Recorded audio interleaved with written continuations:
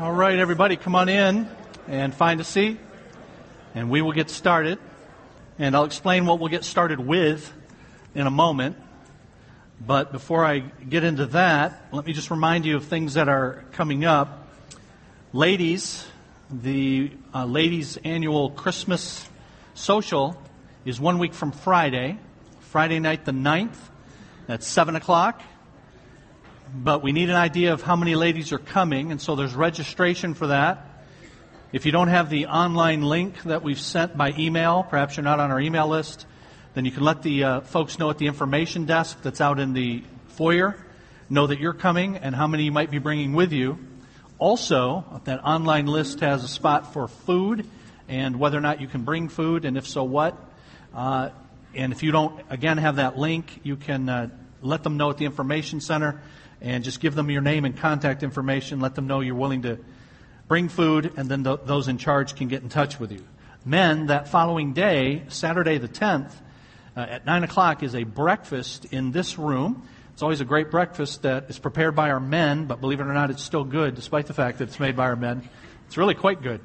And we're also going to have a guest speaker for that. We're going to have a representative from Covenant Eyes Accountability computer software. And that's something you install on your computer. You can have an accountability partner that gets an email about stuff you might be looking at, because there are all kinds of temptations for things to be looking at online that Christian men, any men, but Christian men in particular, ought not be looking at. So we'll have a guy here for that. And then our adult Christmas fellowship is Sunday night the 18th. So mark that on your calendars. All adults are welcome and encouraged to come to that. Let me give you our schedule for this hour. The second hour, what we call our Discovering God hour for adults, but Sunday school for our kids is going on right now. But for the next few weeks, in fact 4 weeks, we are in between series. I just completed the parenting series for 10 weeks. Some of you that were not in the parenting series were in with Dr. Combs going through 2 Corinthians, and our Crossroads college-age kids had their own class. Now everybody's back in here together, and we have 4 weeks before we start new series. I'll tell you about those 4 weeks and what we're going to do in a moment. But then after that, there is Christmas. Christmas Day falls on a Sunday this year. So on Christmas Day, we only have one service. We won't have Sunday school, Discovering God. 11 o'clock, we'll have our worship service. That's it for that day. Following week, same thing. January 1st, we will have one service at 11 o'clock. But then the week after that, January the 8th, we will have a series in here for 4 weeks called Member Orientation. And that's for everybody who's a member of our church. Larry Castle is going to be leading that class for those 4 weeks. And he's going to be taking the entire church through some revamped member material that he's putting together. So most of you have gone through, if you're members of our church, our members class, and you got a notebook of material then. He's revamping that. And so he's going to have everybody go through that for those 4 weeks. So if you'll indulge us for that and attend it, that would be a great thing. And those who are new to our church, newcomers, during those 4 weeks, January 8, 15, 22, and 29, I will be leading our newcomers orientation in a separate part of the building. So if you're new to our church, think about being here for those 4 Sundays. I give you a notebook of material. I tell you who our church is, where we came from, what we're about, why we do things the way we do. It's all informational for you to help you make a decision about whether or not this is the church that God would have you to be at, to learn, serve, and grow. So that'll be the 4 Sundays, 8th, 15, 22, and 29 in January. We'll have both of those classes going on. Then in February 5th, we'll start a new series for everybody in here. And that series is going to be on anger and what the Bible teaches about anger. And the title is How to Be Good and Angry. So you can be angry and still be good if you're angry for the right things and in the right way. Most of us are not, so we'll talk about how to be bad and angry as well. But on February 5th, we will start that series. So in the meantime, we've got these 4 in-between weeks. And whenever we have in-between weeks, I get to talk about whatever I feel like, and which is always dangerous. And what I've chosen to talk about for most of those 4 weeks, if not all 4 weeks, may not interest, I hope it may not interest you. So if it doesn't, don't walk out in the middle. Just don't come back if you don't want to. So I've debated doing this, but I've decided to do it. And in your program, you may have seen that today's session is called A Matter of Interpretation. So I'm going to talk about principles of interpreting the Bible. And today, much of what I'm going to talk about is something we do in a course in our midweek program that some of you have taken. So some of you have heard this. Some of you that are in midweek program right now have heard it even recently. So my apologies to you. But then next week and in subsequent weeks, we'll be talking about some things that you haven't heard. So stay with me if you're so inclined. And to start that, I want to show you the reason why this is important to me, why I decided to do this. Matthew chapter 2 in your Bible. Matthew chapter 2. So if you have your Bible, turn there. If you don't, then you can just listen as I read.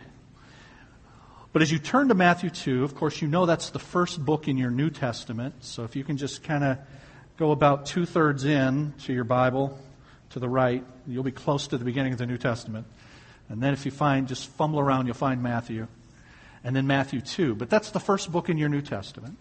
It begins with the arrival of God the Son, the Messiah, Christ, coming on the scene. And the very first chapter, Matthew chapter 1, is about the birth of Christ. And we're familiar with that, and we'll be refamiliarized with that next month with the celebration of Christmas. But then you come to Matthew chapter 2, and some of those events are familiar to us as well. You have the visit of the Magi to see the baby. And they have an encounter with Herod in Matthew chapter 2, who is concerned about this boy king who may be a rival and wants to have him killed. So he says to the Magi, when you find him in Bethlehem, you return to me and you tell me where he is. But they are forewarned, the Magi are, that Herod has evil intentions. And so when they leave Bethlehem, they do not return to him. And that's where we pick up the story in Matthew 2 and verse 13. When they had gone, that is the Magi, an angel of the Lord appeared to Joseph in a dream. Get up, he said, take the child and his mother and escape to Egypt. Stay there until I tell you, for Herod is going to search for the child to kill him. So he got up, took the child and his mother during the night, and left for Egypt, where he stayed until the death of Herod. And then here's the part that's interesting, at least to me. And so was fulfilled what the Lord had said through the prophet. Quote, out of Egypt I called my son. You say, really, that's interesting to you? That phrase, and so was fulfilled what the Lord had said to the prophet. Out of Egypt I have called my son. Those words, out of Egypt I have called my son, Matthew is saying, are fulfilled in Joseph and Mary and Jesus leaving Bethlehem and going to Egypt. Well, how is that? Because if you were to go back to Hosea, which is the prophet that's being referred to, the word of the Lord spoke through the prophet, out of Egypt I have called my son. That particular prophet is Hosea. And Hosea is one of the many prophets in that first part of your Bible, the Old Testament. We've got a book by that name, Hosea. In Hosea chapter 11. In Hosea chapter 11 is recorded the Lord saying this, that out of Egypt I called my son. But what's it referring to in Hosea chapter 11? Now just think about it for a minute. And you'll probably come to the conclusion, rightly, that that's referring to the Exodus that's recorded in a book by that name in your Bible, the second book of your Bible. The book of Exodus records the exodus of Israel and God's people from Egypt. They've been in slavery in Egypt. Moses leads them out. You know the story. You've at least seen the movie, right? And that's what Hosea now, centuries later, is referring to. He's referring back to the time when God led his people out of Egypt. But now you come forward in the New Testament, centuries after that, and in Matthew it says, Jesus and Mary and Joseph going to Egypt fulfills Hosea. And the thing is, Hosea is not making any sort of prediction. He wasn't predicting there's going to come a time when there's going to be this baby born, and he's going to have these parents and the stuff, and he's going to have some reason to have to go to Egypt and flee. None of that's the context of Hosea chapter 11, none of it. It's all Hosea 11, just a historical reference made to the present people of God in Hosea's time, reminding them about God's care for his people and removing them, bringing them out of slavery in Egypt. And yet you come to Matthew 2, and Matthew says, this, Mary, Joseph, and Jesus going to Egypt, is fulfilling what Hosea said. So here's the thing. If you're hearing Hosea say those words, or reading what the book of Hosea says in Hosea chapter 11, would you ever have gotten to Mary and Joseph going to Egypt out of that? And the answer is no. And yet Matthew's going, this is the fulfillment of it. So that creates an issue for interpretation. I mean, how is the New Testament, in this case Matthew, using the Old Testament? Because you got this passage, and we're going to see in the next few weeks there are others like it, where the New Testament will quote something from the Old Testament and will sometimes say, like it says here, this is fulfilling that. And then you go back and read it and you go, man, if I read that originally, I'd have never gotten that out of it. And so how do you deal with that? How do you deal with the fact that in the New Testament, a number of times, the Old Testament is quoted, but it's quoted in ways that don't look similar to the original Old Testament context? So how am I supposed to go about interpreting the Bible if God goes and puts new spins on stuff? How am I supposed to know what the Old Testament means or meant? And for that matter, as we will see, what the New Testament means. Because if God puts an extra sort of spin on it, if God's got an extra thing going on here that I could never get out of the context, then how do I arrive at the meaning? And people have dealt with that issue. And they've dealt with that issue in different ways. And the different ways that people deal with that lead you then to down particular paths.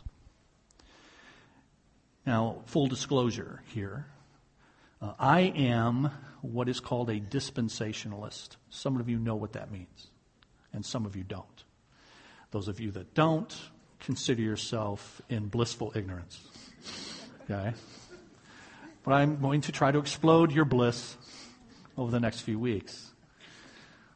But it means that I see God in the Bible working at particular times and in particular eras in different ways that the Bible calls dispensations. But I arrive at that, and let me add one other thing. And further, as I understand the Bible, God made a bunch of promises in the Old Testament to Israel. And God said, you're going to have a land, and you're going to have a people, and there's going to be a kingdom. And that kingdom is described in great detail by the prophets in the Old Testament.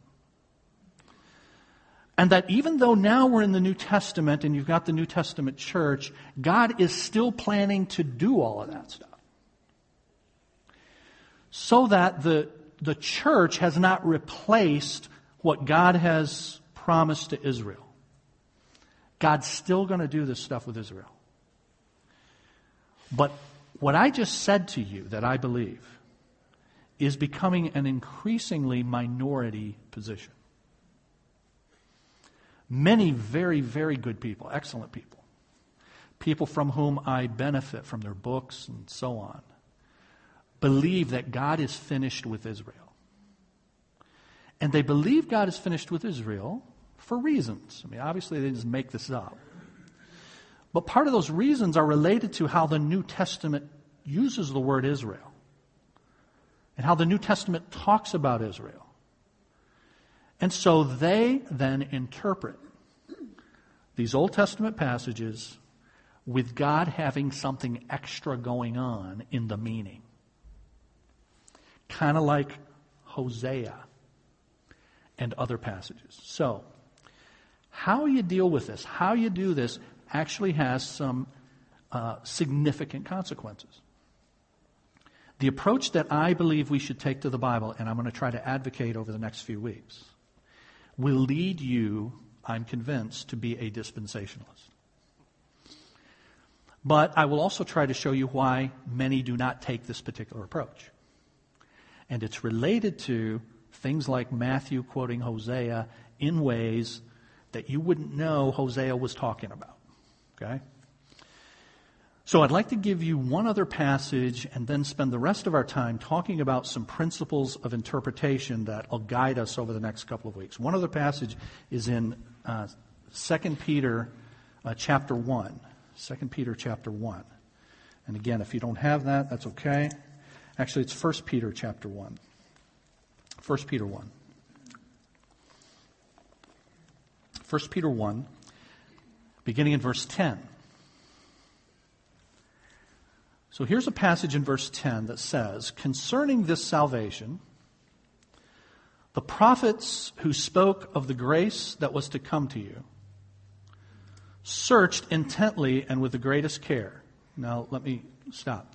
So concerning now this salvation that has come through Christ, we're in the New Testament, the prophets in the Old Testament, verse 10 is saying, searched intently and with the greatest care. What were they searching for? Verse 11. They were trying to find out the time and circumstances to which the Spirit of Christ in them was pointing when He predicted the sufferings of Christ and the glories that would follow. All right, that's a mouthful. What does all that mean? We've got the prophets in the first part of the Bible. And many of those prophets did make predictions. Hosea was not making a prediction, but many of them did give predictive prophecy, foretelling things that are going to happen in the future. Many of those related to the Messiah, to Christ. And as the prophets were given this information by God, they understood what God told them, but they didn't understand how and when it was all going to fit together. That's what verse 11 is saying. They're looking into the time and the circumstances. Okay? So let me give you an example. In Isaiah, the prophet Isaiah chapter 2. Isaiah chapter 2 speaks of the one who will come, the Messiah, and speaks of Him in terms of one who will make peace by conquering His enemies. He will be a king that will come and conquer His enemies. And other passages in Isaiah speak of that, looking forward, predicting the one who's going to come is going to be like that. But then you come to Isaiah 53. And at Christmas we all get refamiliarized with Isaiah 53. He was a man of sorrows and acquainted with grief. We considered Him stricken by God and afflicted. Surely He has borne our sorrows. And the Lord has laid on Him the iniquity of us all. Right? So this is referring to the suffering and the death of the Messiah. So you're Isaiah now. And the Lord is telling you about one who's going to come as a conquering king. And at the same time, He's one who's going to suffer and die. And you're Isaiah and you're going, how do you put that together? And that's why 1 Peter 1:11 says they were searching intently and with the greatest care to determine the time and the circumstances to which the Spirit of Christ in them was pointing when He spoke of, and then it gives these two categories: the sufferings and the glories that would follow. Because you got both. You got suffering and death, and yet you got the glories. Well, how are you going to do that? Now, we know how. Turns out there's going to be two comings. And he's going to die in the one, and in the second one, he's going to set up his kingdom. But they don't know about the second coming. They just know that all these things are going to happen through the Messiah. And they're trying to figure out, how can all that go together? Okay? Now, I point that out to you for this reason. I'm going to try to make the case over the next few weeks that even though there's that level of confusion on the part of the Old Testament prophets, man, God is telling us this, and God is promising us this, but how is that all going to fit together? And Peter acknowledges that they tried to figure out the time and the circumstances. How does that all fit together? Even though they didn't know how it all fit together in terms of timing, they did understand what God was telling them. They understood that this one who's going to come is going to suffer and die. They also understood that this one who's going to come is going to conquer and be king and set up a kingdom. They understood both of those. They just didn't know how they fit together. It's important to believe, and I will try to convince, that they understood what God was telling them. They understood it rightly because God spoke plainly to them. And they recorded it for us. But they didn't know how it was put together. Now, why is that important? Because many believe that the Old Testament prophets didn't understand what God was telling them. And the reason they didn't understand is because God had a deeper meaning to what he was telling them. And how do we know God had a deeper meaning? Because Matthew quotes Hosea and says, out of Egypt I've called my son. Hosea didn't understand that meant Jesus. So clearly God must have some deeper meaning that he intended for these Old Testament prophets, say some, other than that the plain, literal, normal meaning that you would get out of reading what they said. Now, I do not believe that the Old Testament prophets misunderstood what God said or were confused by what God said, other than not knowing the timing and how it would fit together. But they understood what he told them. And now over the next few weeks, I want to tell you why it is I believe that. Now, as I tell you why it is I believe that, I'm going to go to some notes that we use in our class in our Community Institute on Wednesday nights. One of the classes that's part of that is called Master Plan for Life, and we have a section in there on how to interpret the Bible. So some of you have taken that. Some of you are currently taking it. So with my apologies, I'm going to go over now the 4 principles of interpretation, and I'll expand on it next week, that lead me to this conclusion that the Old Testament prophets understood what God was telling them. Hosea understood correctly what God was telling him when he said, out of Egypt I've called my son. Now we're going to have to figure out what Matthew's doing with it. But first, we want to be sure that Hosea understood what was happening. And then we can look at how Matthew is using Hosea. Okay? So why do I say Hosea and Isaiah and all of these guys understood what God was telling him, and there was not some deeper meaning for them? So let me give you these interpretive principles. There are 4 of them, as we lay out in the class on Master Plan for Life.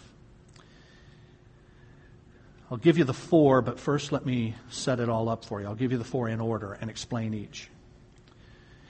First of all, what we're trying to do when we interpret the Bible, and actually when we interpret anything, not just the Bible, but the newspaper, as you hear me speaking right now, you're interpreting what I'm saying.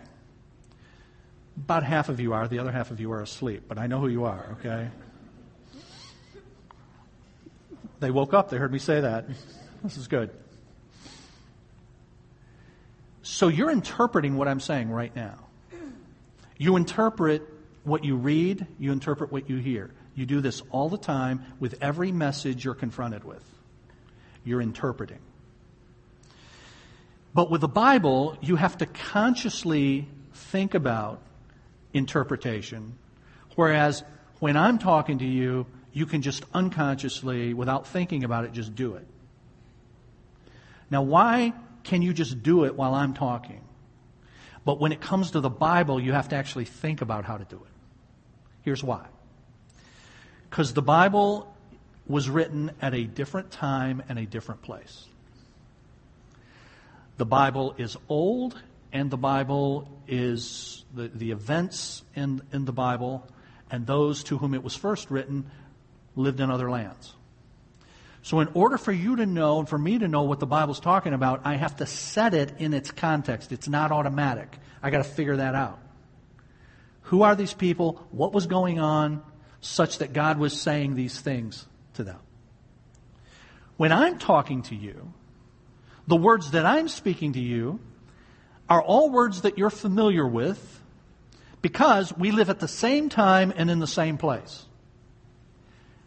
If you have people who are contemporary and local, both of those, and you read the New York Times, for example, I'm not saying I recommend that, but I'm just saying. If you read the New York Times, they live in America. Anyway, they live in America, a different America, but nevertheless. All right, enough of those.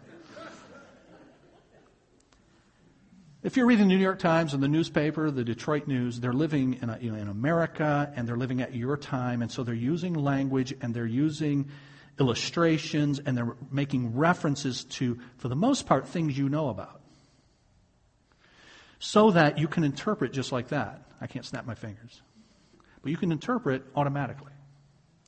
So, for example, if I say, the Lions are going to win today, you laugh. Because you know I'm referring to a football team in Detroit.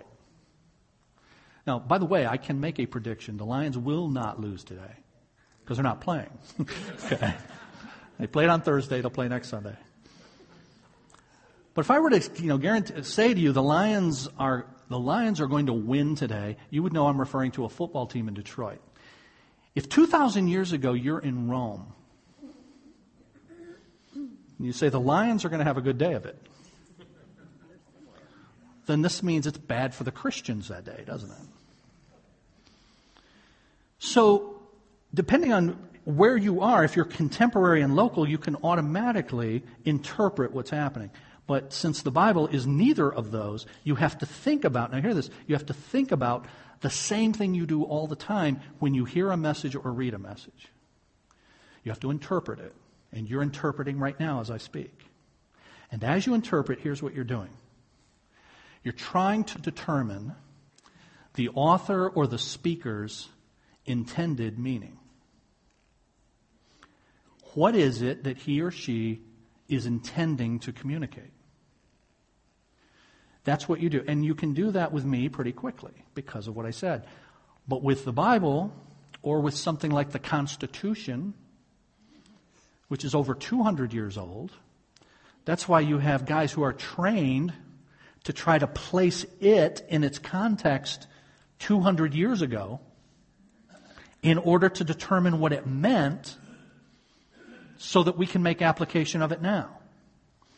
But as you read phrases in the Constitution like cruel and unusual punishments, the Eighth Amendment prohibits cruel and unusual punishments. Well, what does that phrase mean? I can't remember the last time I used that phrase other than quoting the Eighth Amendment. But the people who wrote it intended to communicate something by it. It meant something then. And if you're interpreting the Constitution, what you should be trying to do is find out what they meant by that. Likewise with the Bible, you're trying to find out what was meant by that, but that means putting those words in a context. And you can't do it automatically, so you have to use some rules. You have to use some principles for that. But in all cases, as you listen and as you read, whether now or with an old document like the Constitution or the Bible, in all cases what you're trying to do is understand the author's or the speaker's intended meaning. That's what we're trying to do with the Bible. What did Hosea intend to convey in Hosea 11? What did Isaiah intend to convey in Isaiah 2 and Isaiah 53? So that's what we're trying to do. So how do we do that? Well, here's how we do it. We have to set it in context. And we have to set it in three contexts, three different types of context that will yield three different principles of interpretation. The first context is this, historical. You need to set the Bible in its historical context. And historical context means a few things. One, I want to know what the Bible's purpose, the book's purpose was.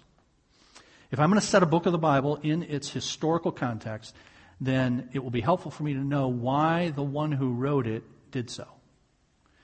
I want to know the purpose of this book.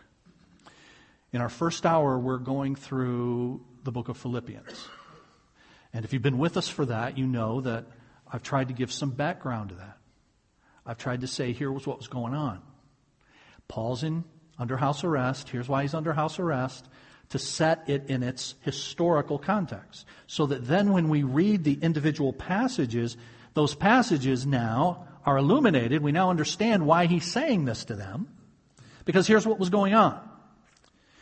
So we set it in its historical context, which means interpreting it in light of its purpose. But it also means a few other things. Interpreting it in light of its chronology. Chronology means time. So you want to look at a book of the Bible and you want to know something about when was this written, so that as I put it in historical context, I understand some of the events that were happening. So for example, in the second book of the Bible, the Exodus, you read about God's people coming out of Egypt, Moses leading them, and you read about Pharaoh. And the Bible doesn't give us Pharaoh's name. It's just Pharaoh. Well, which Pharaoh are we talking about? Well, which Pharaoh we're talking about depends on when this happened. When did the Exodus occur? It would be helpful to know when the Exodus occurred so I could know which Pharaoh we're talking about, and then know something historically about other things that were going on that'll illuminate words in Exodus. So when did the Exodus take place? Well, it turns out it took place in the 15th century BC. 15th century, that would be the 1400s BC.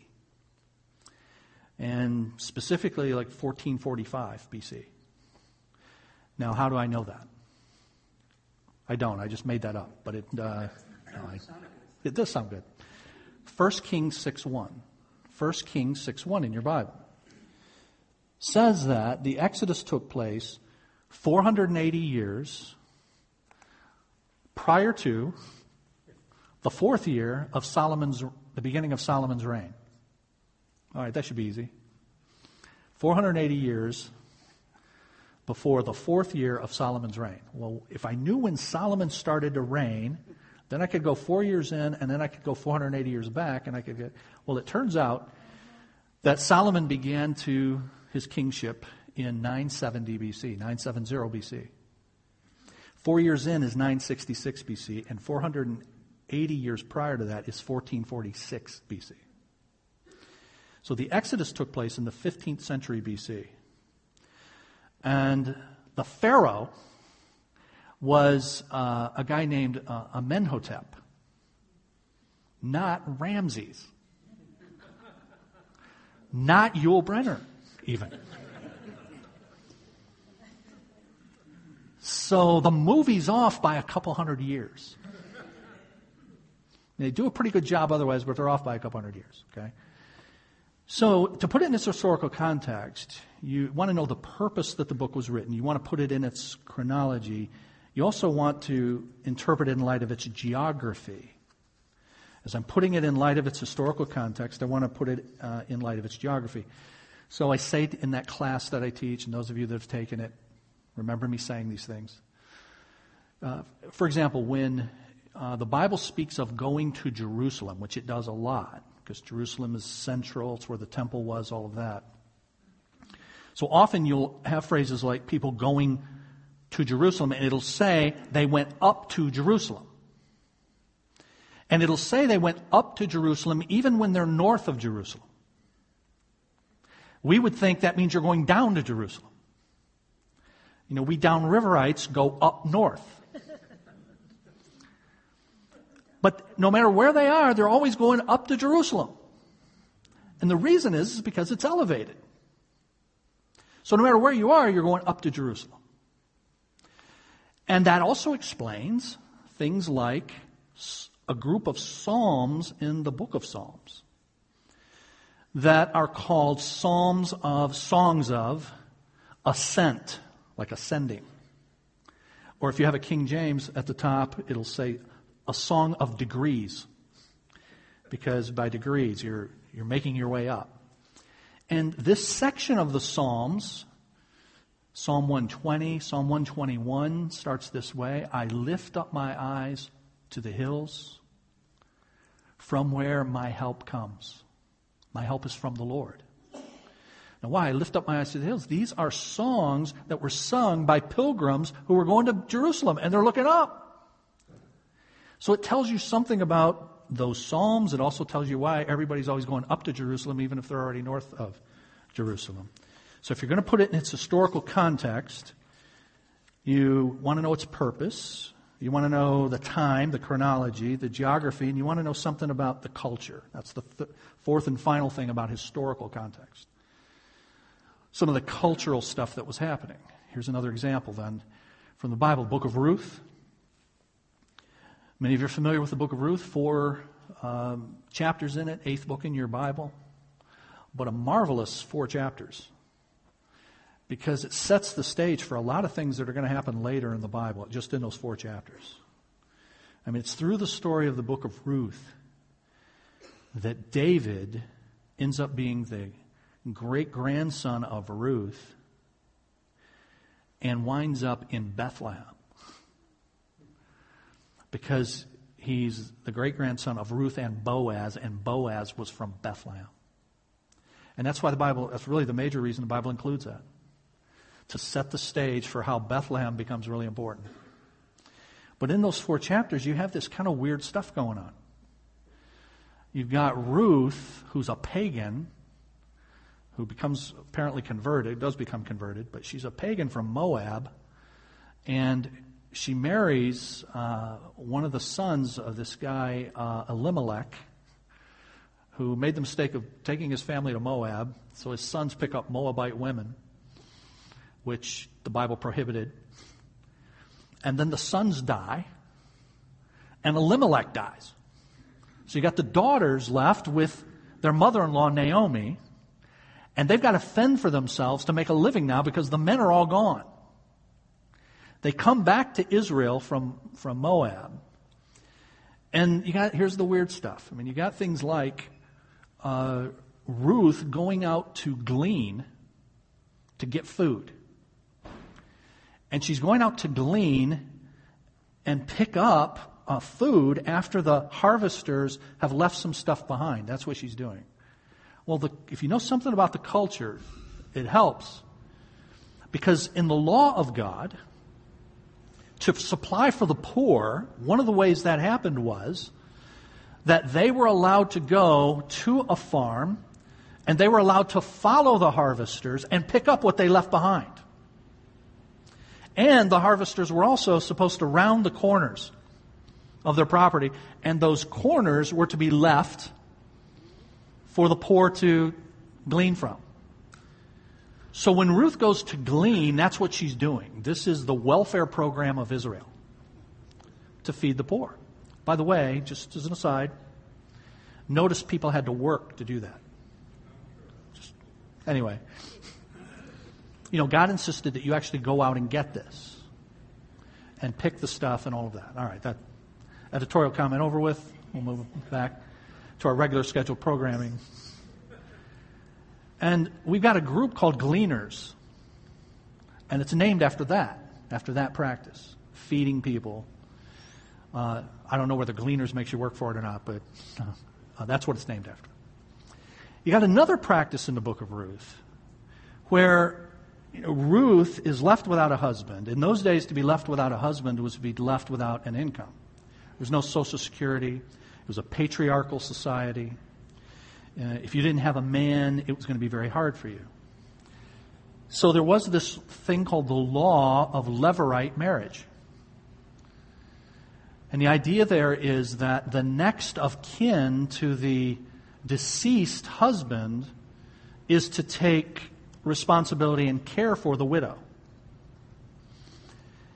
So Naomi, the mother-in-law, says that to Ruth. She says, I think we have a relative here that might be in line to take care of you. And so they contact this guy, and he doesn't want to do it. But she's met this wealthy fellow in Bethlehem named Boaz, who says, I'm the next of kin. He's got first dibs. That's the way. They go to him. He doesn't want to do it. Boaz then takes that levirate responsibility, and he marries Ruth. And then they have their children, and David is one of their progeny.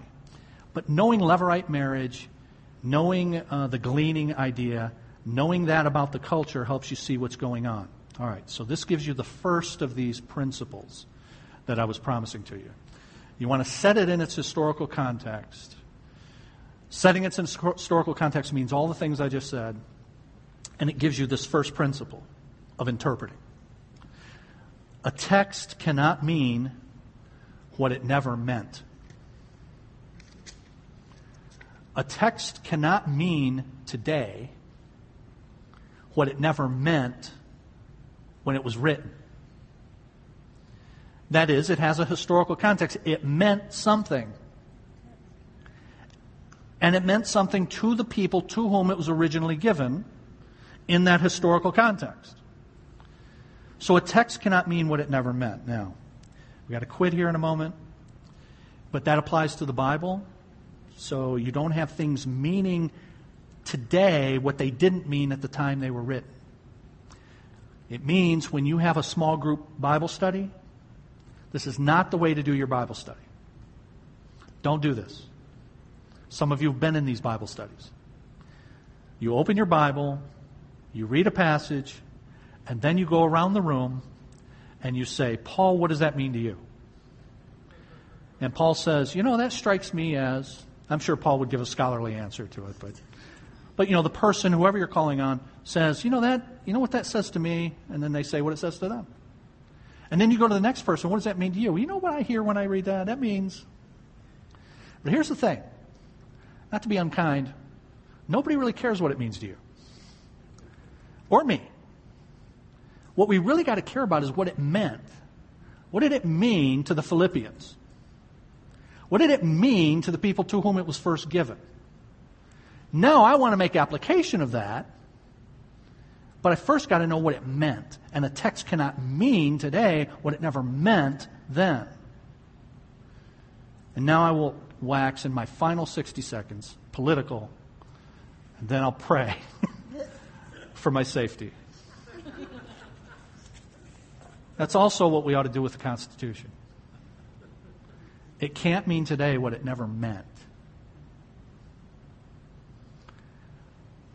So, if there's a right, a constitutional right to abortion in the Constitution, good luck finding that.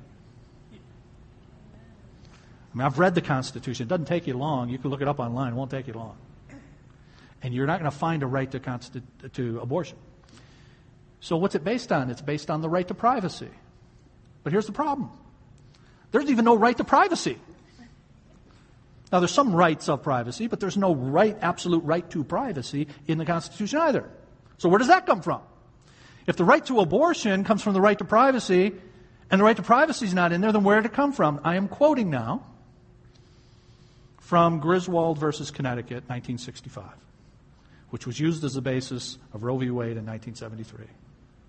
The right to privacy comes from, quote, penumbras formed by emanations from the First Amendment. That's a quote. Penumbras. Anybody know what a penumbra is? Me neither. I looked it up. A shadow. The right to privacy comes from shadows formed by emanations. What's emanation? If something emanates, it's derived from, comes from. Shadows that come from are derived from the First Amendment. That's where the right to privacy comes from, upon which the right to abortion is given. I'm not making that up. But if you follow that a text cannot mean what it never meant, then the guys who wrote the Constitution never meant that by the First Amendment. And the writers of the Bible meant what they said to the people to whom they first said it. So we've got to put it in context, historical context. That gives us this principle. A text cannot mean what it never meant. We're going to see two other contexts and two other principles that come out of that next week. Let's pray. Father, we thank you for your word. And we thank you for giving us your word in our language, by having it preserved and then having it translated. Thank you, Lord, for allowing us then to read it, and to study it, and to place it in its context so that we can know what you meant and then make application of that to our lives. So your word, Lord, is a gift from you, but that gift is to be used as directed. So we must use your word according to principles of interpretation that you have provided in making us in your image so that we can understand language. You made us in your image to do that very thing. So help us to take words seriously and language seriously, and especially the words and the language of your word. Help us in these next few weeks to elucidate these ideas, explain these ideas so that they're helpful to your people and so that we can put them to use in our lives to bring glory to you. Go with us this week, we ask you, and bring us back together next Lord's Day. We pray in the name of Jesus. Amen.